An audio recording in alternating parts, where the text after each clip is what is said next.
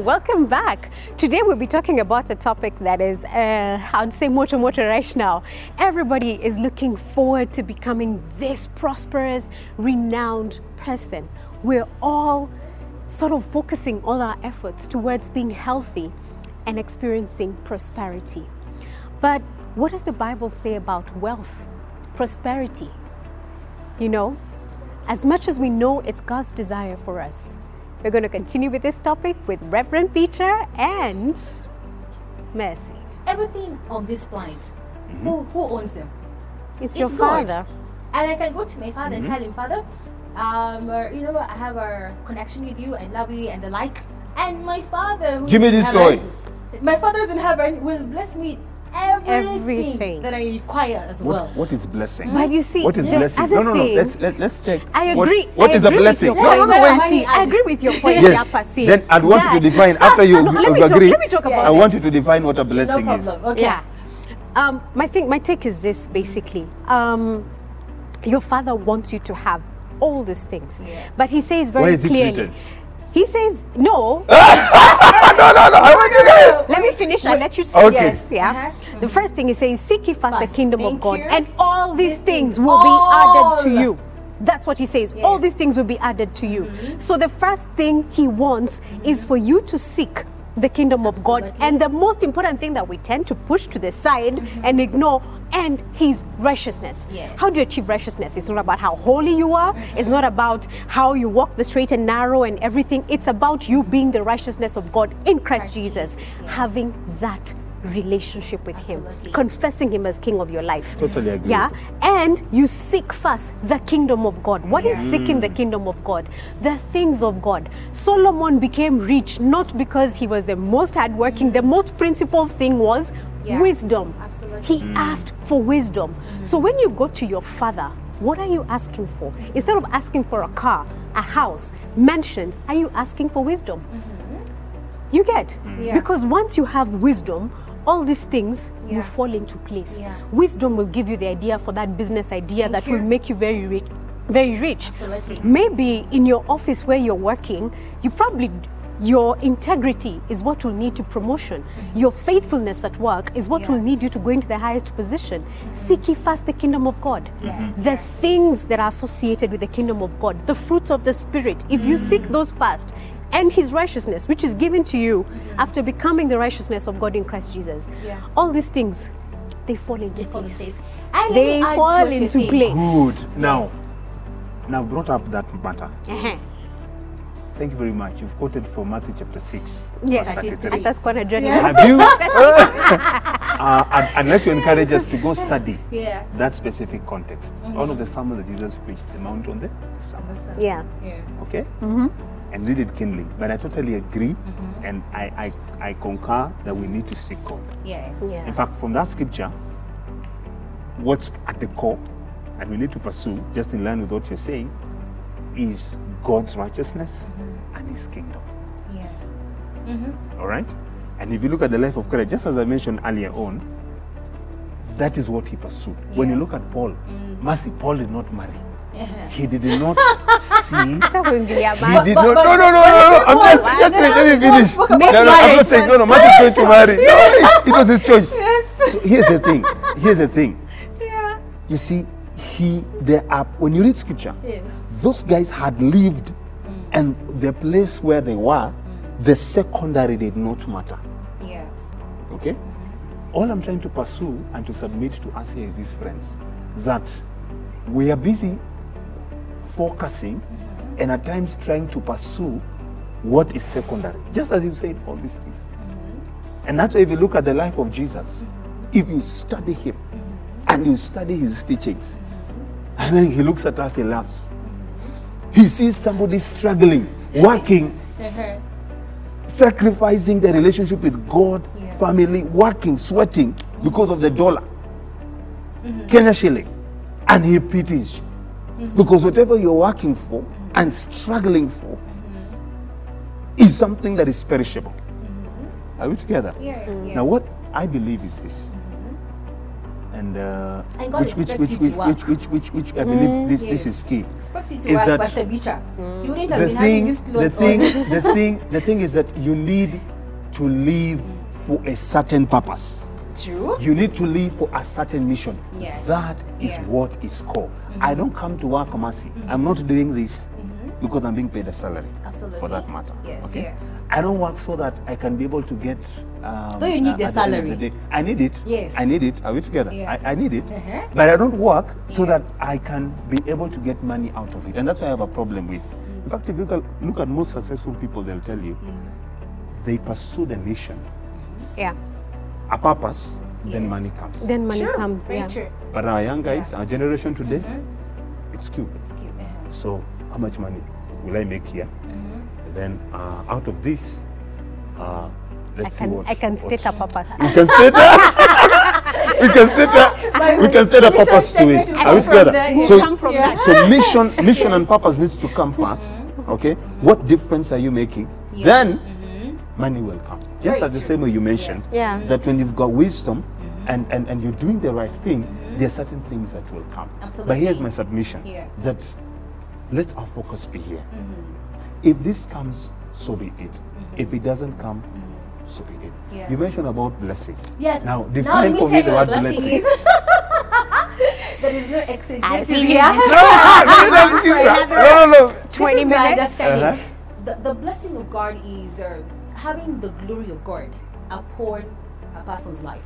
Yeah. And the glory is the full manifestation of God, the full manifestation of who He is.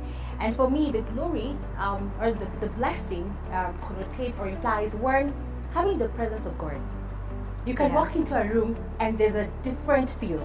Guys are like, what is she carrying? That's the presence of God. You have a different aura. You have a different scent, a different smell. Yeah, the presence of God.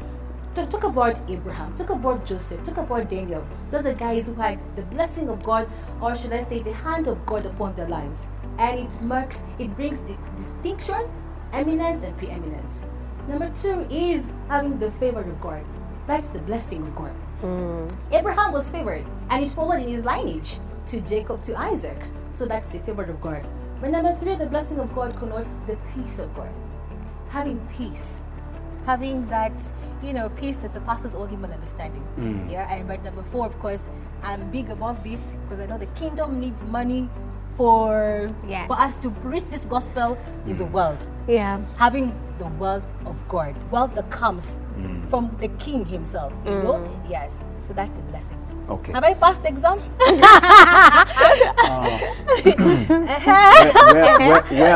Where is it written? Yes.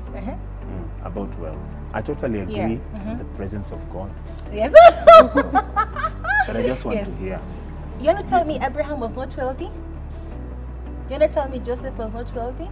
You want to tell me Daniel was not Deuteronomy 7:13 to 15 talks about basically the wealth. And then the wealth was equated into your farms, your cattle, and what you have. And God says that your cattle, your land will be fruitful, your cattle will increase, because then that was the measure of wealth. It's not measured according to what we have today, but Deuteronomy 7:13 to 15 clearly describes about that particular blessing, about the cattle increasing, about the wealth increasing and all that, and their farms being full of grain and all that. And even I think also when you go down to Deuteronomy 28, is it 14? Yeah, it talks about the blessing. Yeah, it talks about the blessing and everything. But where it specifically talks about the wealth, as in the cattle increasing. I'm the one who gives you the ability to create get wealth. Yeah, so there's no way God can speak about creation of wealth if there's no wealth. Yeah. But it is He who gives the power to get wealth. Thank you, that's the word, the Those power. are teachings in the Torah. Let's go to the New Testament. Anywhere that has been highlighted, the New Testament. Why would you discredit the Old Testament? No. I want us to look at it as a whole block. Scripture reflects Scripture. Yes. Just tell me anything in New Testament. In terms of? With Jesus, with the words of Jesus. Well, one of the things, the Bible says that the He became poor for us so that we could become rich. That doesn't mean that He was poor. Where?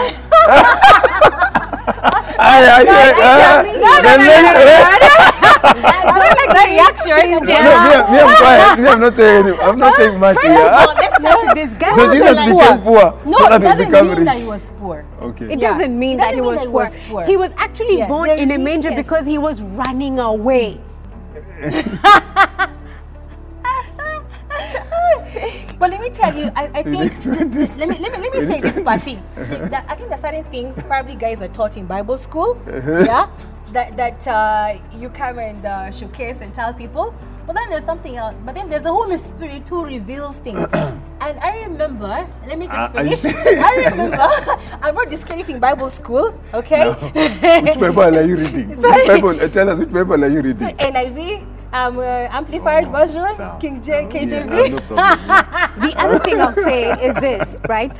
When they were out at sea, fishing and everything, if Jesus was never focused on us being rich and having wealth and acquiring wealth, again, you have to look at it from those times and everything. He actually told them, I can't remember which disciples he was with, and he told them, by the way, cast your net to deep here. To this side. They cast to that side, they caught fish. In those days, those guys were fishermen. It's almost like telling you, by the way, this business idea you have, I think it will work better in Uganda. And when you cast your net to that side of Uganda, provision came. Basically, God wants us to be provided, to have provision. Okay. At that point in time, he didn't tell them, focus on the goodness of God. Amani, He told them, cast your net on the left. Are you aware that Jesus did that because of a certain lesson he was trying to teach them? That is Now, true. Here's the thing. Here's the thing. That lesson, Here's the I'm thing. showing you Here's that the thing. I have no problem with you being wealthy and being provided Here's the for. thing.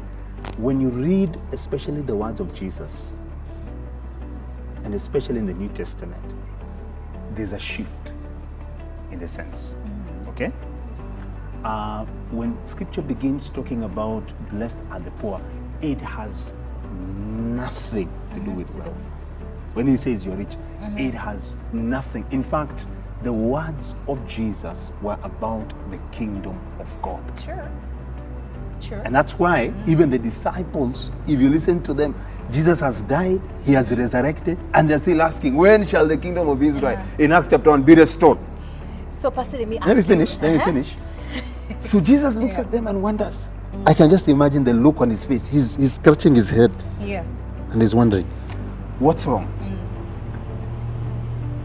Amongst Jesus' disciple, he had a man who epitomizes and is a full expression of some believers in the church today, Judas Iscariot. There are people who are still with Jesus, but they still believe that the world is theirs. And Jesus is with them. Jesus had one in his kingdom. He doesn't mind. Well, Jesus had so here's the thing. Right? Let me finish. Let me finish. On that point. So now the thing is this, friends. The thing is this, friends. Let our focus be, and I'll tell you this, and this is something I live. Let our focus be on the kingdom of God. Are we together? Now, I'll give you a good example. Jesus comes and he says, that should be Mark chapter 14, about the issue of the Passover. This guy didn't have a house. I want to tell you something about him. Didn't have a house. You know, he tells his disciples, go on the street, you'll find a man. As you walk along, tell him, today the master is coming to your house. They went out, they meet up this guy, and then the guy says, yeah, I've prepared an upper room. They go to the upper room, and right there, everything is laid, and they have their final supper. Triumphal entry of Jesus Christ. That should be in Mark chapter 11. Okay? So he's coming and he says, go, you shall find a colt tied. When the owners ask you, what are you guys doing? A colt that has never been ridden. Tell them the master needs it. The same thing happens and plays out. When they're going to pay taxes, they realize they need money. Jesus tells them, go in the fish you remove, you will get money inside. This is my understanding when I read scripture. And this has nothing to do with Bible school. That's what I was telling you which scripture you read. When you read the Bible, it's very clear that when there is a mission, God provides. Are we together? And God provides. God provides on the basis of a mission. True. Are we together? So God does not just give us things so that we can feel that, you know, I'm above guys. I'm above people. Yeah. Anyone in scripture who took that direction met their downfall. Most of them met their downfall. Yeah, most of those guys, they actually met their downfall. Anyone who went that direction. So here's the thing, okay? That as much as we're telling guys, pursue these things. Pursue that house. Pursue that business. And what have you. Bottom line is this, that the critical aspect and area in our lives is to ensure that we serve God. Fulfill God's mission and purpose. Thank you, Pasi. Well, as you can see, it's a heated topic. And I think it's because at the center of everything that we do, we all want to be successful. You know, there's that thing in you as a human being. You want to be successful, you want to be wealthy, you want to be at the top. It is right in you, and I think that's what brings up this heated debate. Well, catch us on part 2 as we continue with this. We'll see you next time.